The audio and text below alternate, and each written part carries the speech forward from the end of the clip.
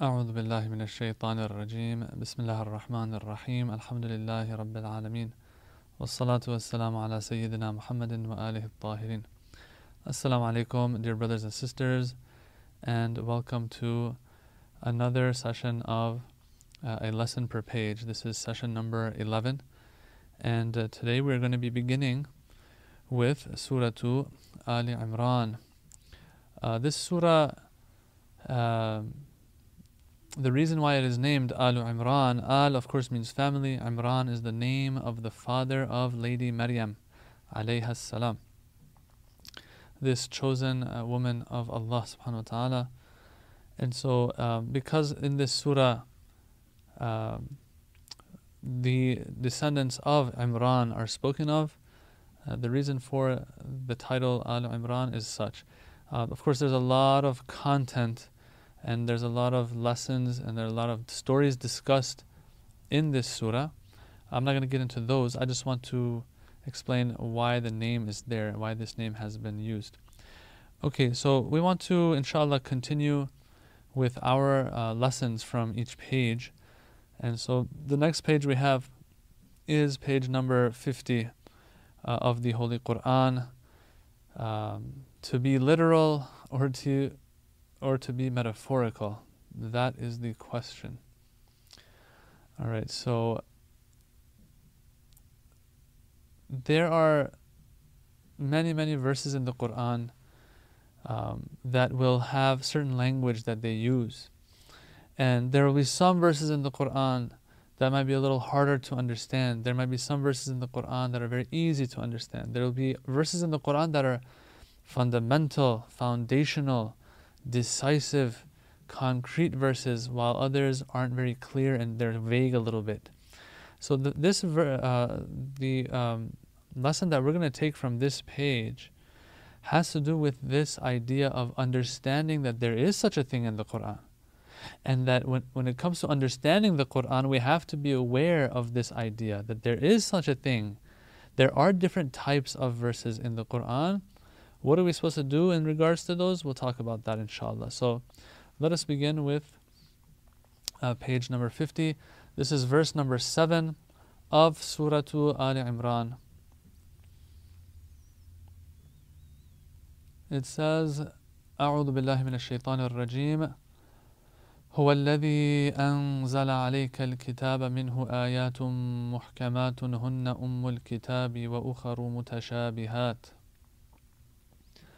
فأما الذين في قلوبهم زيغ فيتبعون ما تشابه منه ابتغاء الفتنة وابتغاء تأويله وما يعلم تأويله إلا الله والراسخون في العلم يقولون آمنا به كل من عند ربنا وما يذكر إلا أولو الألباب. It is He who has sent down to you the book.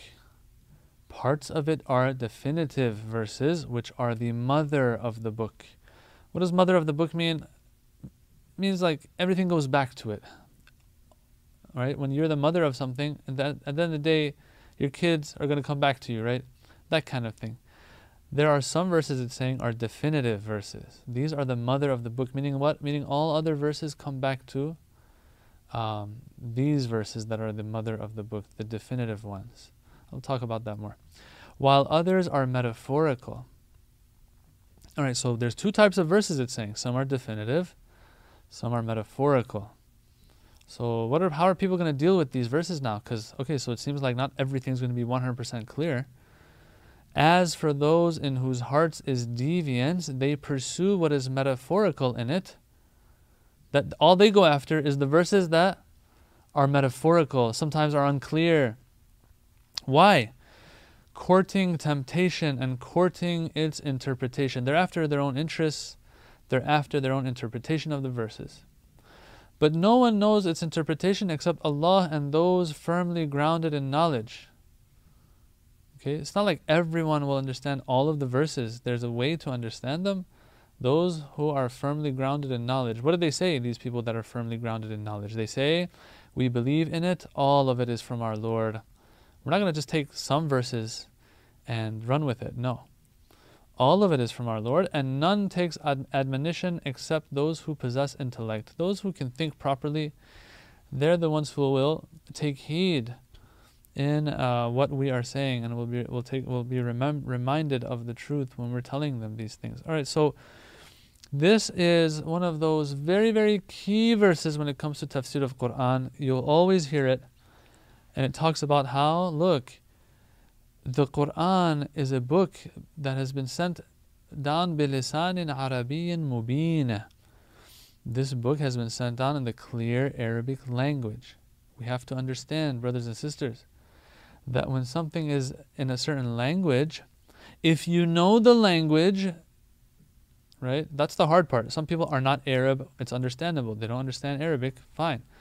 But if you're an Arab, that's all that it takes to understand this book. It's not a book written in a coded language or anything like that. No. It's al-bilisanin Arabiyyin mubin. It's clear Arabic. Okay? So one thing we need to understand and keep in mind that in every language, there are going to be metaphors and there's going to be figurative speech. There's going to be some vagueness sometimes. There's going to be some more clarity sometimes. This is just how languages are. Right? If God was going to speak like a robot in the Quran, this Quran would not have been as rich and as attractive and captivating as it is. Yeah? The Quran says that we have, if I remember the wording correctly, ضَرَبْنَا فِيهَا مِنْ كُلِّ مَثَلٍ, that we have used a lot of examples and a lot of parables in this Quran, if I'm remembering the verse correctly. All right, so if you're going to be giving it all these different flavors, let's say, okay, and all these different colors and beauty. You can't just sound like a robot in it, okay? And so Allah has done that in this book. And so metaphors are used. Yes, figurative language is used. Stories are used. And so there is a good side to this, but there's a pro to it. The pros are that, it becomes very beautiful and eloquent. But there is a downside to it to an extent.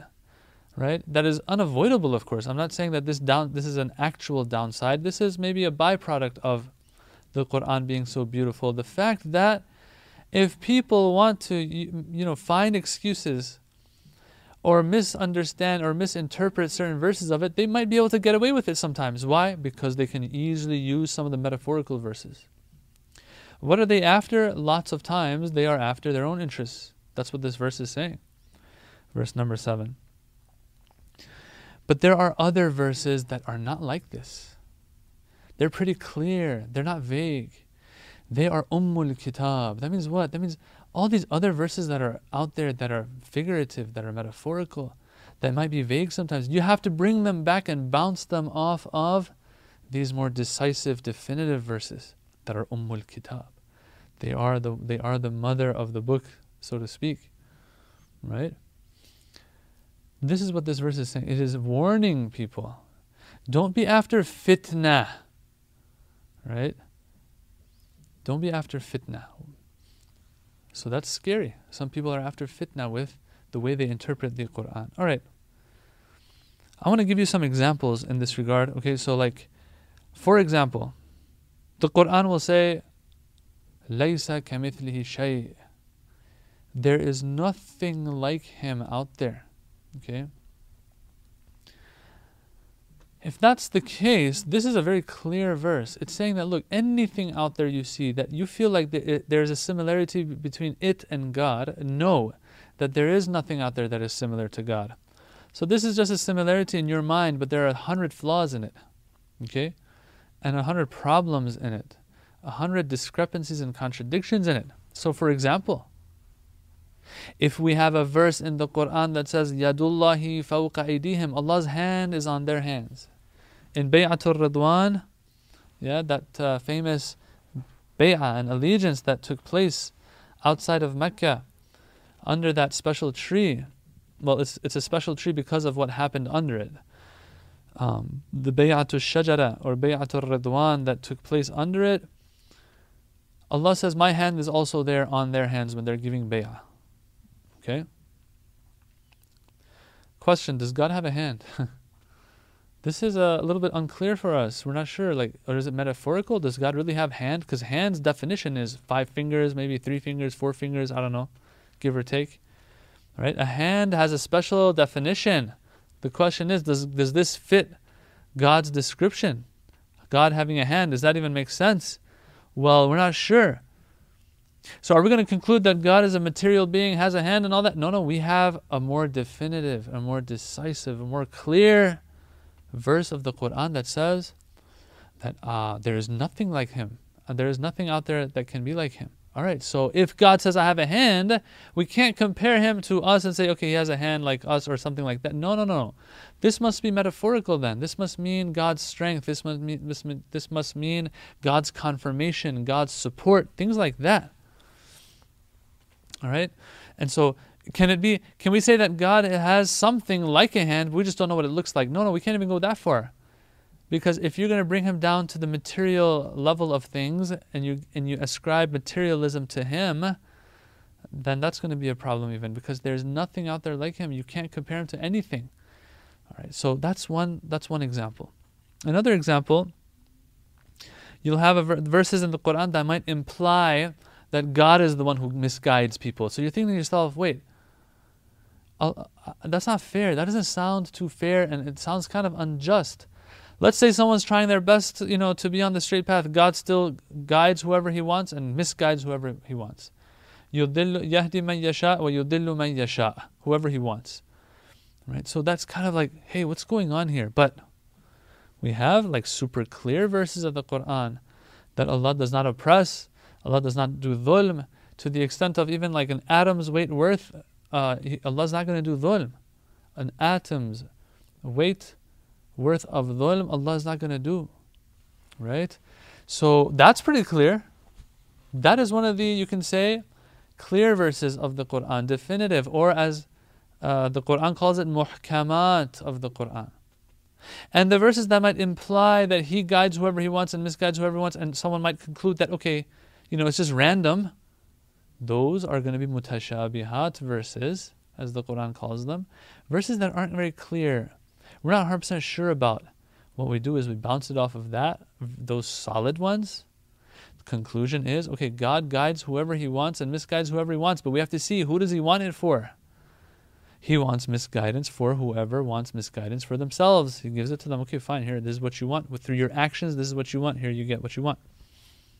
And gives guidance to whoever they want, for whoever works for it. Right? That's another example. Or, for example, we say, it says that it took God 6 days, fi sittati ayyam. Yeah, it took Him 6 days to create the heavens and the earth. 6 days. So someone's going to be scratching their head. They're going to be like, what? Wait a minute. I thought God, that shows that it took God some time, because it's hard for God, it seems.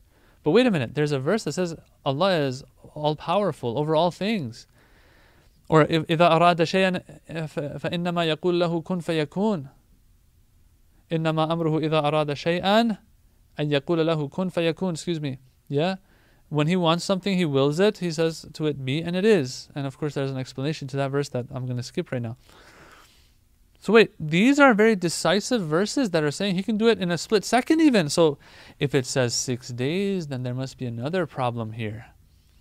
Not Allah. Allah's not the problem. The creation itself needs time to develop, and so on and so forth. And things like that. So these are just examples, brothers and sisters, of mutashabih verses being understood in light of muhkam verses. This is so important, because today especially you'll find everyone is imposing their ideology on the Quran, trying to use the Quran to prove their point, even if it goes against the Quran, what they believe in. Right? It's so scary how all these people have their own isms out there, okay?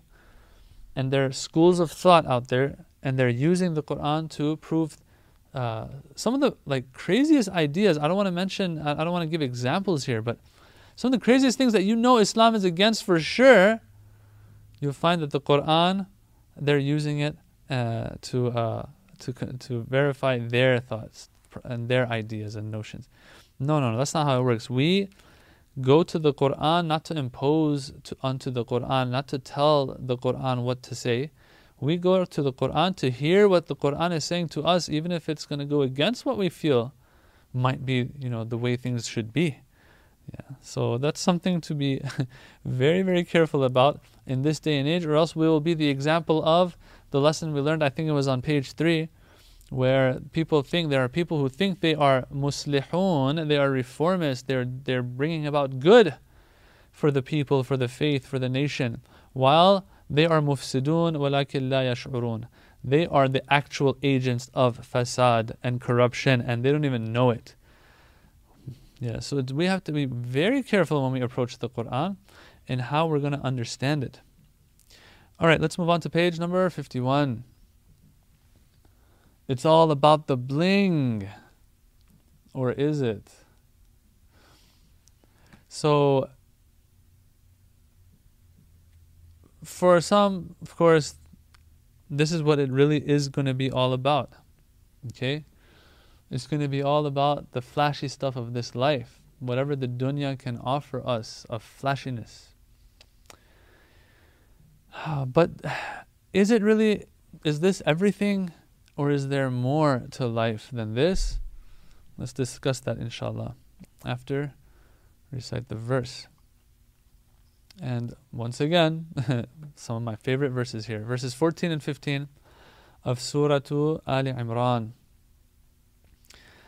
زين للناس حب الشهوات من النساء والبنين والقناطير المقنطرة من الذهب والفضة والخيل المسومة والأنعام والحرث ذلك متاع الحياة الدنيا والله عنده حسن المآب قل أنبئكم بخير من ذلكم للذين اتقوا عند ربهم جنات تجري من تحتها الأنهار خالدين فيها وأزواج مطهرة ورضوان من الله والله بصير بالعباد.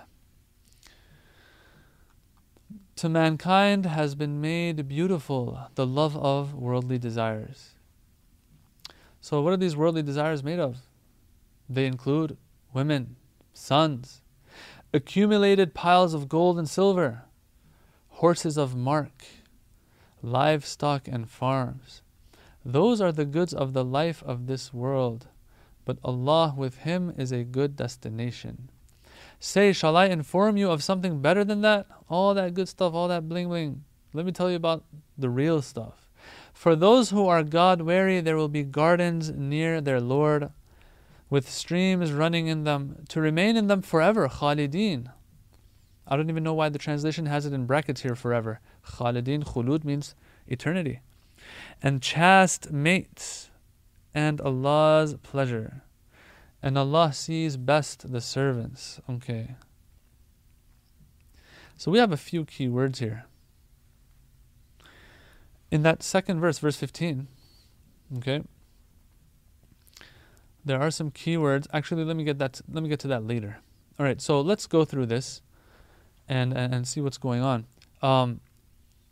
First and foremost, it says that to mankind has been made beautiful the love of worldly desires. So there's something here that isn't inherently beautiful. I want us to pay attention. This is awesome. It's not inherently beautiful, and so it has to be made beautiful. Brothers and sisters, when something's beautiful already, you don't make it beautiful anymore. It's already beautiful, right? And if there's something beautiful, you can make it more beautiful. Okay, that means there was some beauty in it and lack of beauty in it. But if there's no lack of beauty in something, it doesn't make sense for you to beautify it.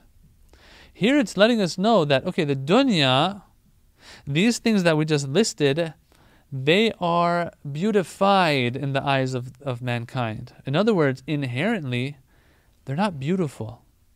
Let's keep that in mind. So that's number one. Why do you put makeup on? Because you're not that beautiful without it, right? Some of these before and after pictures of people, right? They look totally different. Why? Because they don't have that inherent beauty. The beauty actually belongs to the makeup that person has to put on, right? So, that's the first point.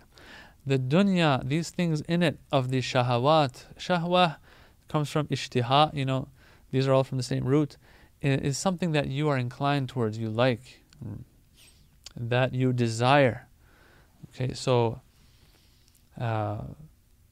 these shahawat of the dunya, these desires of the dunya are not inherently beautiful. That's why they have been beautified in our eyes. Why are they beautiful in our eyes?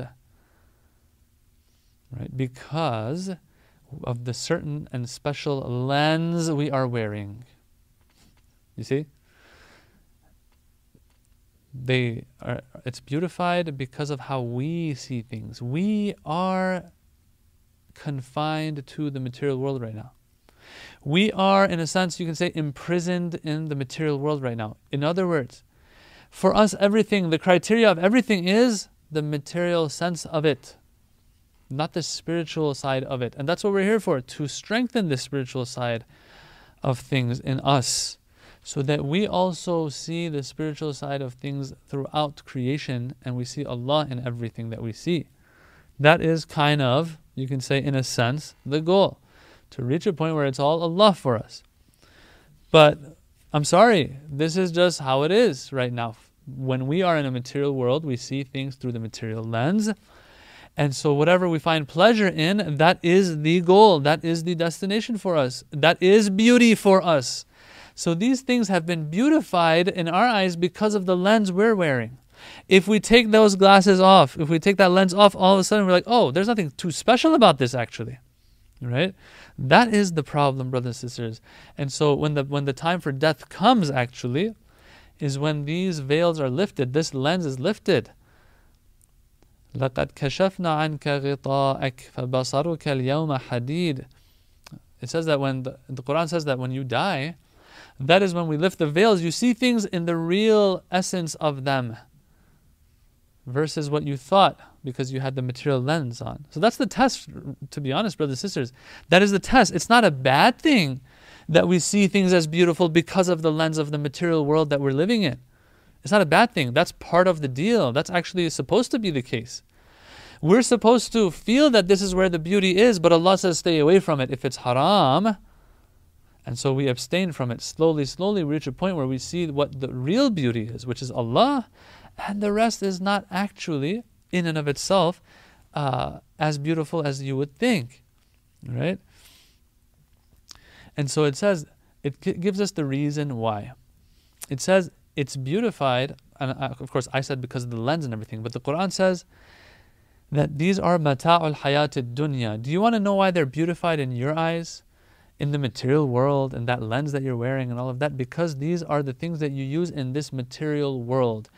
These are aspects of the material world. These different things that were listed, the piles of gold and the horses and all of that, they are aspects of, and they are related to the hayat dunya, the low life, which is the life that we have in this world.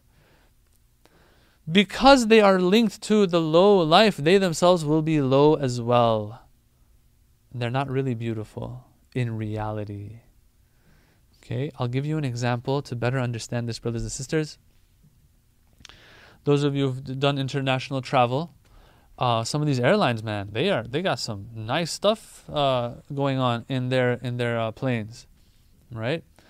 All the amenities and all the comfort and convenience that you have in some of them. Some of these first class seats, business class seats, whoo, I don't know what to say. It's like Jannah in the sky, you know.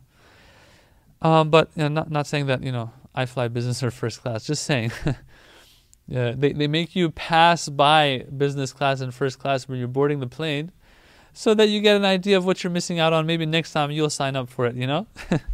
Anyway, that's capitalism for you. If you are in a plane like that with all the good stuff that's happening in it, if this plane, you know, is slowly actually is falling from the sky, right? All the good things in it are going to still be good. I mean, let's say that plane is slowly falling from the sky, and everyone knows that this plane eventually is going to hit the ground and is going to be destroyed. Okay?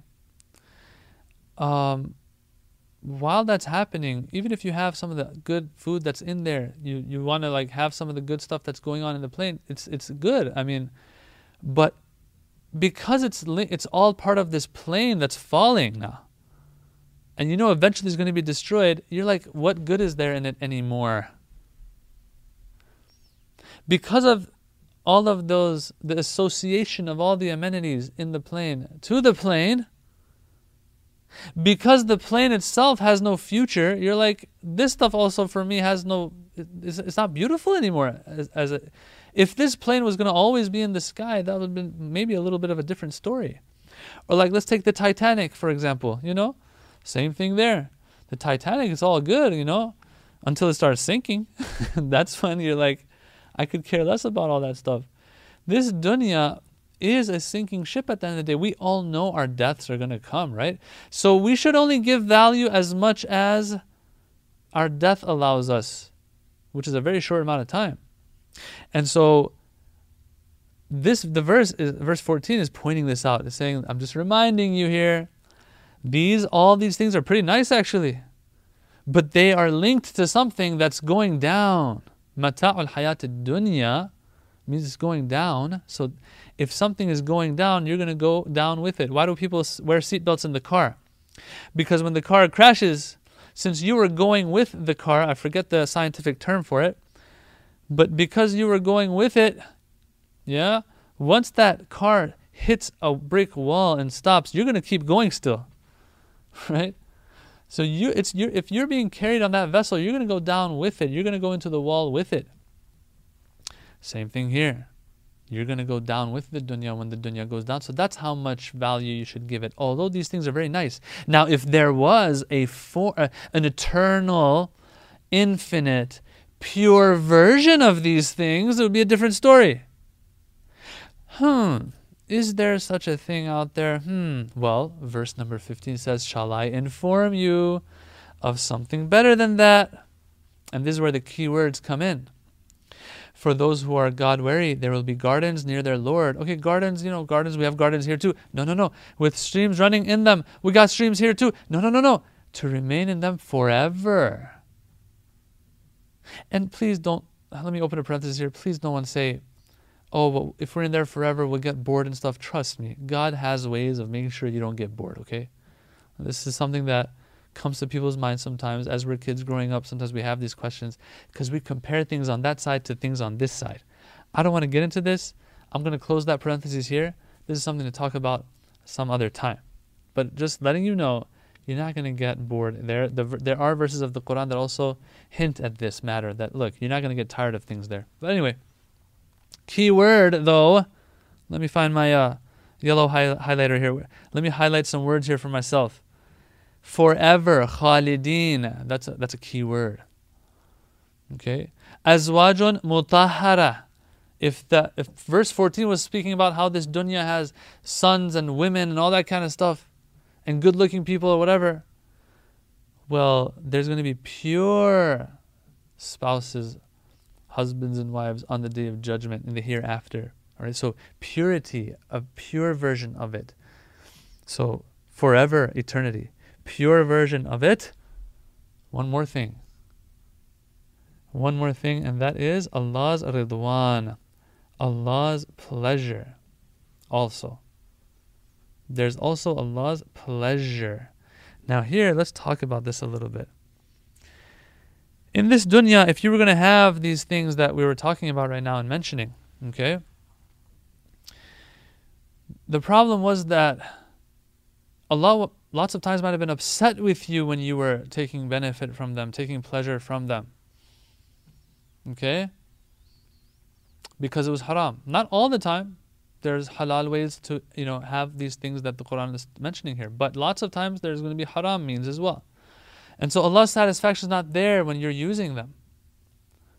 But at the same time, on the day of judgment, if you were to benefit from the same things and take pleasure in the same things, at least you don't have this guilt and worry that, okay, Allah's angry with me. No. As a matter of fact, you have Allah's satisfaction in all of it. That's awesome. It's like, haram food versus halal food. When you're having haram, that haram steak, you're having it, it tastes good and everything, but if you're a believer, you're thinking to yourself, man, Allah's upset with me, man, Allah's upset with me. Guilt, guilt, guilt. Like these people who, they will binge on certain things they're not supposed to when they're on a diet, and so they have that guilt, right? Versus when you know this is not gonna it's not gonna add to your weight. Oh my God, that's awesome, right? Or when you're having that halal steak in that restaurant that just opened up, and you're having it without any guilt, right? You rest assured that no problem here, okay, with Allah. So you're having all of these things on the Day of Judgment with Allah's satisfaction next to it. Now that's one way to explain it. But there's a loftier, deeper, more spiritual way to explain this idea as well. And that is this ridwanun min Allah. And this is where the mystics come into the picture a little bit. They're like, yo, let's talk about this. Ridwanun min Allah is something that overshadows all of the blessings of Jannah. And that's what we're after. We're not after all those streams and the milk and honey, all that kind of stuff, although that's good. But we're after more than that. What we're after is ridwanun min Allah. What does that mean? We don't know exactly how to experience it, how to describe it. And Allah doesn't talk about it too much here either. But after going through all those blessings, Allah tops it off with that cherry of ridwanun min Allah. And as a matter of fact, it's not the cherry, it's the cake, it's the icing and the cherry that doesn't have a seed in it, by the way. Okay? And so this is something to strive for. So those things of the dunya, they don't have eternity next to them. They don't have purity next to them. They don't have Allah's satisfaction always next to them. This is something to strive for. And so I want to say this though. Look at before I end with this lesson, and there was a lot of good stuff in this page, or in the lesson we took from this page. Back then it was all about women, sons, gold and silver, horses of mark, livestock and farms. Brothers and sisters, shaitan's got us running in circles. Right? Back then it was those things. Today, instead of horses of mark, it is the mark of the horse or bull on your car, which is the Lamborghini or the Ferrari, for example. Back then it was gold and silver. Of course, today it's gold and silver too, but now it's all about the Benjamins as well. All of these things. In other words, this dunya is going to always have the test for you, the flashy stuff for you. And shaitan's going to be having us running in circles as a human race. I'll give you an example. Like back in the day, back in the 90s when we were growing up in school, if you wore tight jeans or tight pants, you would get made fun of in school. You were supposed to wear baggy, right? If you wore plaid, they would make fun of you. If you wore big glasses, they'd make fun of you. Okay? That's how it was back then. Now we look at things, it's the exact opposite. Right? Oh, this is classic. This is retro. Big glasses are a thing now. Right? They wear skinny jeans, some people. That's a thing now. Right? They'll wear shirts where the sleeve comes till here. Right? It doesn't go all the way down. It's like cool now. Right? The tighter the suit, the nicer. Back then it was all baggy stuff. What am I trying to say here? Maybe 20, 30 years from now, baggy is going to be the thing again. Now they wear some weird stuff. It's cool. Back then you get beat up in school probably if you wore it. Shaitan's got us running in circles, brothers and sisters. The point is that he will never run out of things to give us. And even if he does, he'll just take us back to 20, 30 years ago. All the movies and cartoons that we would watch back then, now a new version of them is coming out. Things like that. The dunya will never run out of things to offer us, but the problem is we want eternity, we want infinity, we want purity, we want perfection, we want the good version of these things. That will only come in the akhirah, Yawmul Qiyamah, inshaAllah ta'ala. Let's go on to page number 52. Allah's chosen religion.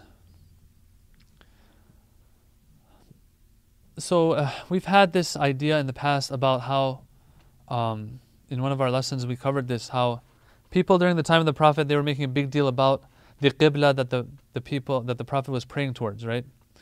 So now here the people are talking about other things, bringing up other names, and making it all about which religion you adhere to, and so on and so forth.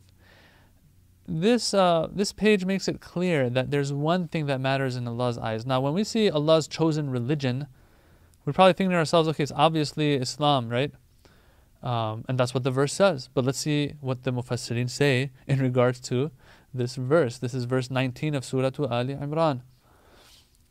It says, إِنَّ الدِّينَ عِنْدَ اللَّهِ الْإِسْلَامِ وَمَا اخْتَلَفَ الَّذِينَ أُوتُوا الْكِتَابَ إِلَّا مِنْ بَعْدِ مَا جَاءَهُمُ الْعِلْمُ بَغْيًا بَيْنَهُمْ وَمَنْ يَكْفُرْ بِآيَاتِ اللَّهِ فَإِنَّ اللَّهَ سَرِيعُ الْحِسَابِ. Surely the true religion with Allah is Islam. Okay, so that's what the translation is going to say, right? Makes sense to us, right? And those to whom the book had been given did not show opposition, but after knowledge had come to them, out of envy among themselves. And whoever disbelieves in the communications of Allah, then surely Allah is quick in reckoning. Alright, so we have two words here that we got to talk about. One is Islam. It says, surely the true religion with Allah is Islam.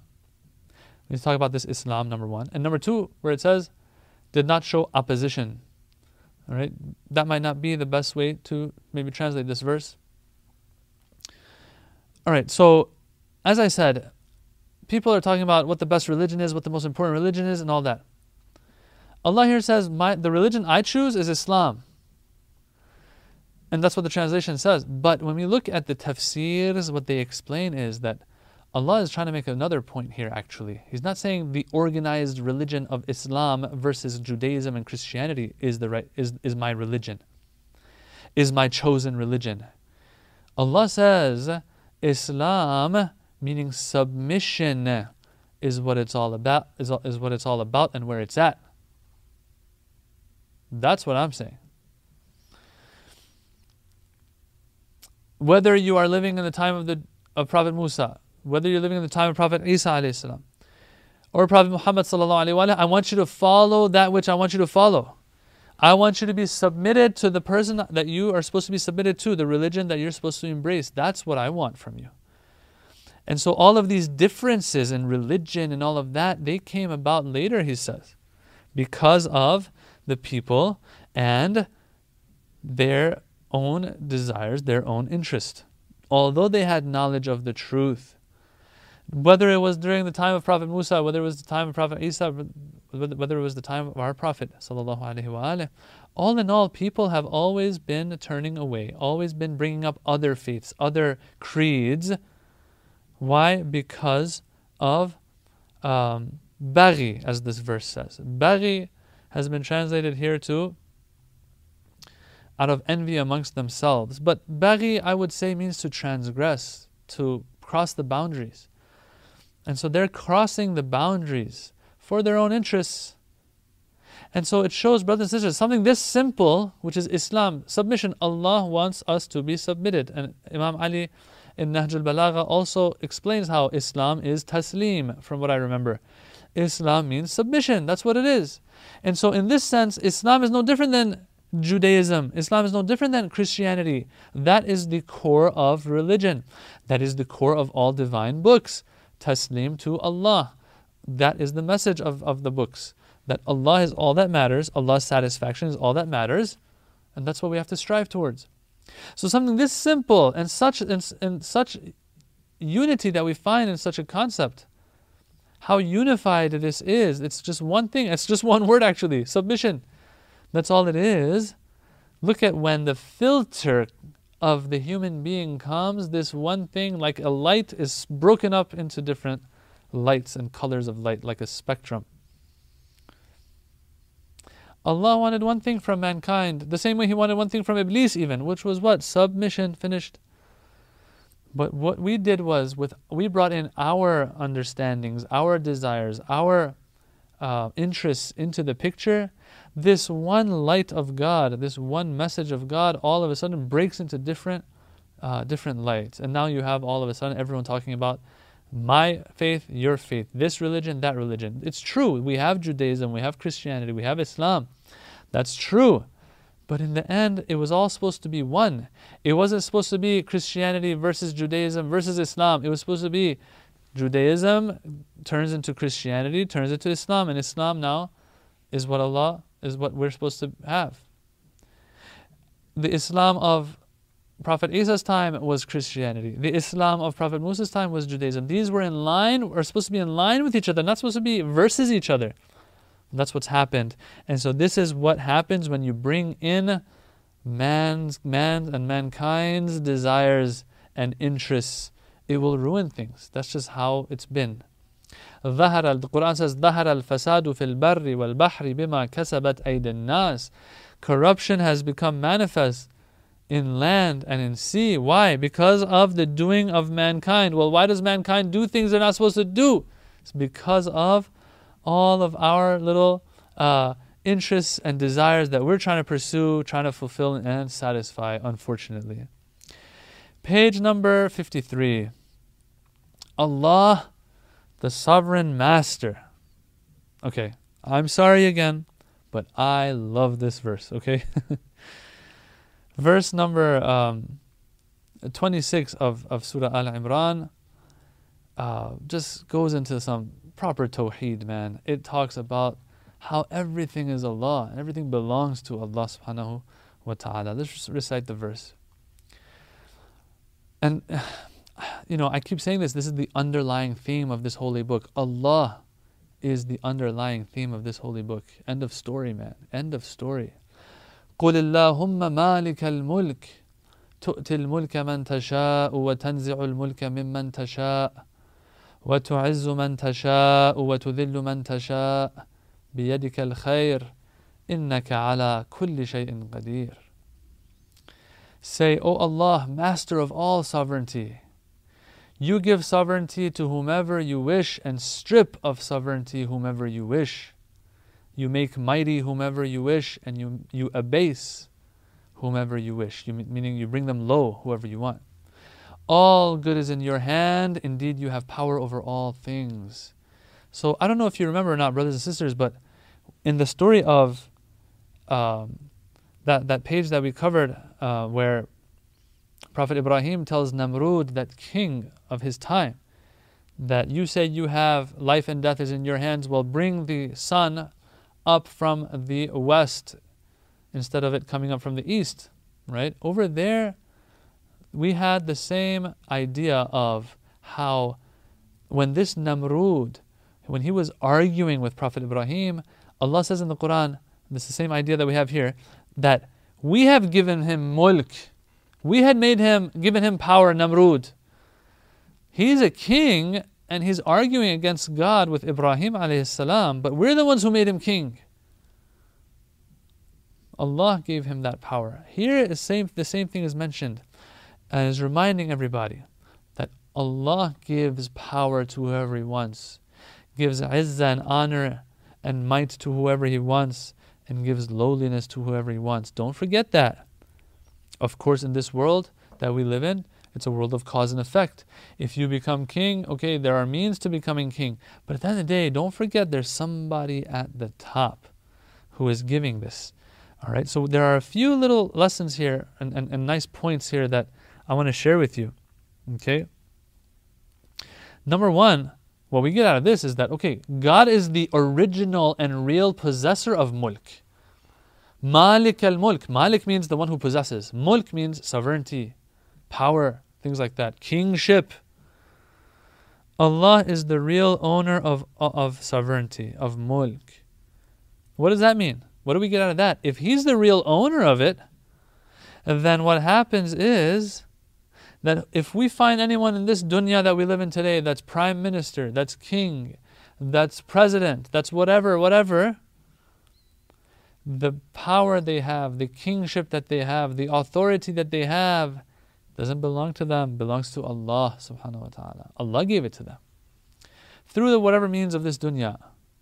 Just because Allah gave it doesn't mean that person's a good person, that's a bad person. That means it's a test for them. And so if God is the real possessor, and this is just a trust, and they are the trustee, then can a trustee use the trust that's given to them in any way they like? No, you have to do it in accordance with the will and wishes of the one who entrusted you with that trust. So those who are kings of the world have to remember that this is not mine to begin with. It's a trust. I can use it for good, I can use it for evil. That's how Amir al-Mu'mineen Ali ibn Abi Talib alayhi salam's perspective was towards being, for example, Khalifa and having authority and power over the people of his time. He says, I could care less about, in Nahj al-Balagha I think he says this, he says, I could care less about this dunya or of this power that you guys are all fighting over or wish you could have. The only time I would care about any authority is if I can use it to establish justice, something along those lines.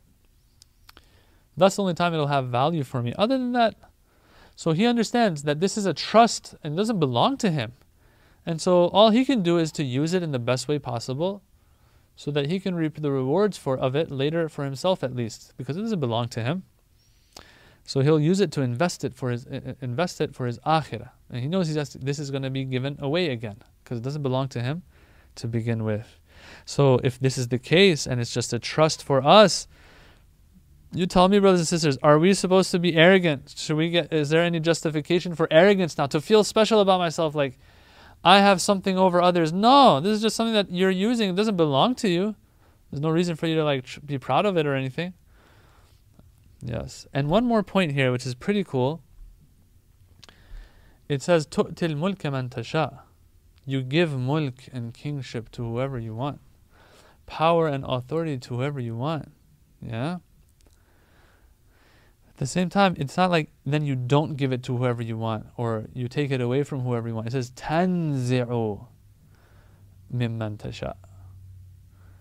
That you strip it away from whoever you want. There's some Mufassirin have made a nice point here. You know what they've said? They've said that this is how power is.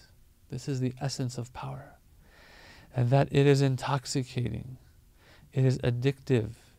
It makes you attached to it. Power is so great. I think we have a hadith in this regard as well, that the last thing that leaves the heart of those who want to traverse in the path of Allah, who want to get closer to Allah, one of the last things and hardest things to leave the heart of that spiritual wayfarer is hubbul jah, the love of positions and ranks and power and authority. Right?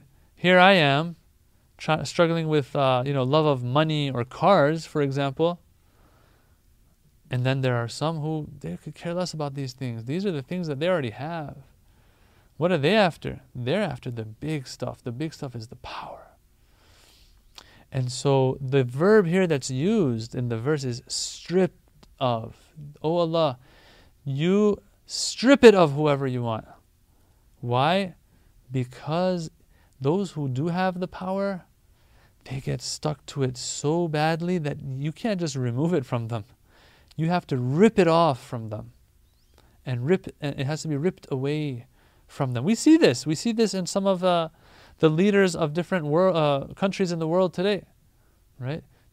The guy, he doesn't get reelected. It's not that easy for him to accept this, and it has to be stripped from him.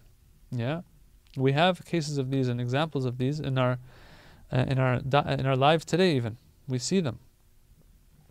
And so this verse is saying it all goes back to him, and also if izzah, if dhillah is given to whoever Allah wants, if lowliness is given to whoever Allah wants, izzah is also given to whoever Allah wants, honor, dignity, then we have to understand that, okay, it's not in me pleasing my friend or pleasing this person or pleasing that person, going out of my way, even if I have to commit harams, just to be cool, just to be part of this circle of people or circle of friends and so on.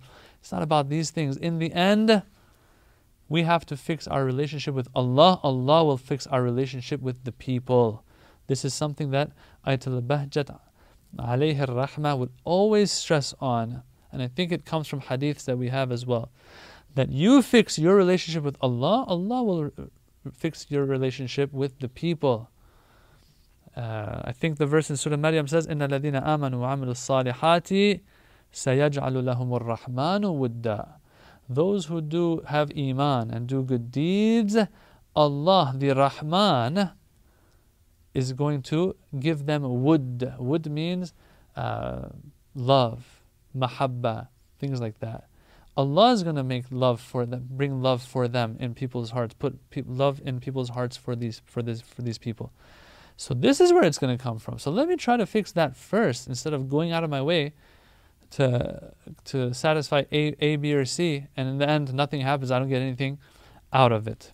Inshallah, these are some of those tawheed verses, perspective verses that we need to remind ourselves always of. Allah gives mulk to whoever He wants, izzah to whoever He wants. That's where we have to go, and to get there we have to do what He wants of the obligations He has placed on us, inshallah ta'ala. Allahumma nawwir qulubana bil Qur'an وزين أخلاقنا بالقرآن ونجنا من النار بالقرآن وأدخلنا الجنة بالقرآن اللهم اجعل القرآن لنا في الدنيا قرينا وفي القبر مونسا وعلى الصراط نورا وفي الجنة رفيقا ومن النار سترا وحجابا وإلى الخيرات كلها دليلا برحمتك يا أرحم الراحمين والسلام عليكم ورحمة الله وبركاته.